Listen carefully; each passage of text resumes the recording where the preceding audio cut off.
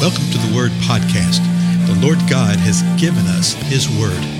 Let us learn it. Let us live it. Let us rejoice in it. Spread the Word.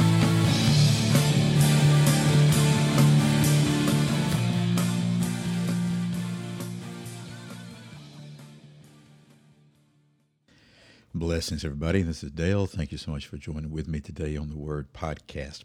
We're continuing through the Gospel of Mark. We're in the 10th chapter. And if you remember what we saw in the previous episode, Jesus had taken the 12 aside and was telling them what was occurring. He says, hey, we're going up to Jerusalem. When we get there, the Son of Man, which is Him, I'm going to be delivered. I'm going to be betrayed over to the chief priests and the scribes, the religious leadership, and they're going to condemn me to death. And then they're going to hand me over to the Gentiles. And the Gentiles are going to mock me. They're going to spit on me. They're going to scourge me. They're going to kill me. But after 3 days, I will rise again. Okay. He had just told them that. Now listen what Mark gives us an account immediately thereafter. And apparently in the same conversation. And the other Gospels sort of give that idea too. Verse 35 of Mark 10 says this: James and John, the two sons of Zebedee, came up to Jesus saying, Teacher, we want you to do for us whatever we ask of you. And in our language, let me just stop right there. In our language, that just sounds rather bold and brazen and rude and crude and socially unacceptable, right? That type of thing, So they call him teacher, well, rabbi, whatever, but teacher, we want you to do for us whatever we ask of you. Basically, I believe they were saying this. Hey, we want you to do a favor for us. We want you to do something. And so that's sort of in the vernacular, in the way that we would say this. So verse 36 says this: And Jesus said to them, what do you want me to do for you? So they say, hey, teacher, we've got a favor we want to ask of you. And he says, okay, what do you want? Verse 37, they said to him, grant that we may sit, one on your right and one on your left, in your glory. Now they had seen his glory. Remember, Peter, James, and John had been on the mountain when Jesus was transfigured. And now the brothers are saying, one sit on your one side and one sit on your other, on the right and on the left. Jesus said to them, you do not know what you are asking. Now that little statement right there ought to give us pause and just things in our lives. He literally tells them, you do not know what you're asking. You don't know that for which you are asking. So he starts to get them to think a little bit and to find a little more. Remember what he had just talked about. He talked about how he's going to be betrayed. He's going to be condemned to death. He's going to be mocked, spit on, scourged. He's going to be killed. Okay? He's going to be killed. So now he asks him this question: are you able to drink the cup that I drink, or to be baptized with the baptism with which I am baptized? So Jesus is giving them some very vivid pictures right here for the moment, and pictures that they would see shortly thereafter. And then they would really understand after he was resurrected. Now, remember when Jesus told them these things, we saw this in Luke yesterday, that when Jesus told them these things, that they didn't understand it, that the understanding was hidden from them. So now he's saying, are you able to drink this cup? Are you able to be baptized with the baptism with which I am baptized? Are you able to go through what I'm about to go through? And by the way, guys, I just told you what it was. Are you able to do this? Verse 39, they said to him, we are able. And Jesus said to them, the cup that I drink, you shall drink, and you shall be baptized with the baptism with which I am baptized.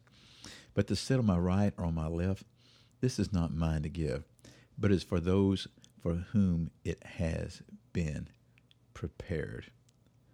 Let me read one more verse. Verse 41. Hearing this, the 10 began to feel indignant with James and John. So the other 10 disciples heard this. They did this in front of all of them. It's actually worse than that. I'll show you in just a minute. Okay. And so Jesus says, you know what? You're going to get this. It's going to be granted that you go through what I go through. But to sit on the right and sit on the left, that's not mine to give. That is given to those for whom it's been prepared. Well, who has the right to give that then? Well, obviously, it's going to be the Most High God that does that, okay?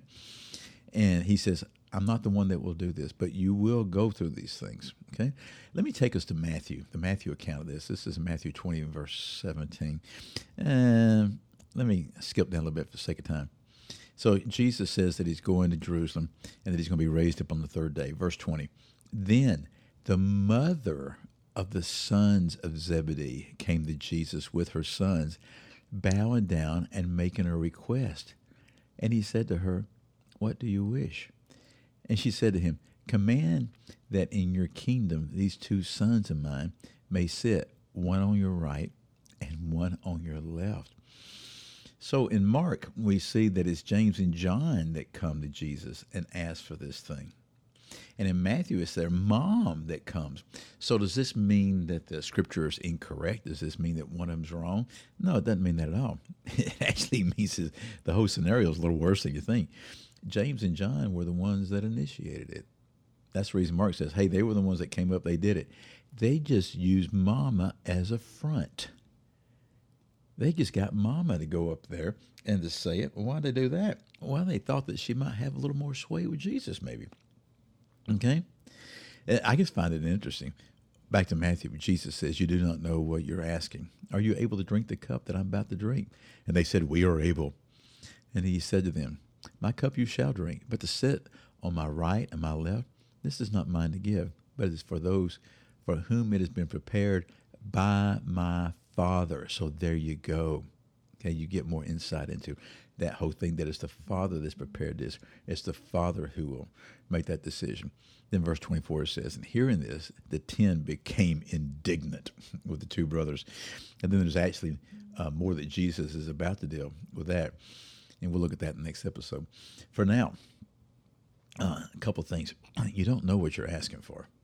How often do we ask for things from the Most High God? And really the answer is you do not know for what you are asking. And then also this, are you willing to drink the cup and to be baptized with the same baptism that Jesus was? And what does that mean? In this context, it means that they would die and they'd be martyred, and both of them were. Okay, both of them were. As a matter of fact, I think James was the first one that was actually martyred like that. And so be careful, okay? Be discerning in the way that you go before the Lord and the way you ask things. The disciples were still caught up in this whole thing that we've seen all the way through. Who's the greatest among me? Who's among the disciples? Who's first? Who's second? Who's last? Who's got the power? Who's got the position? No, don't get caught up in that. Listen to the word of the Lord and walk in the humility of the Spirit and let Him exalt us at the proper time. Well, again, I'm Dale. Thank you for your time, and I'll see you in the next episode. Goodbye.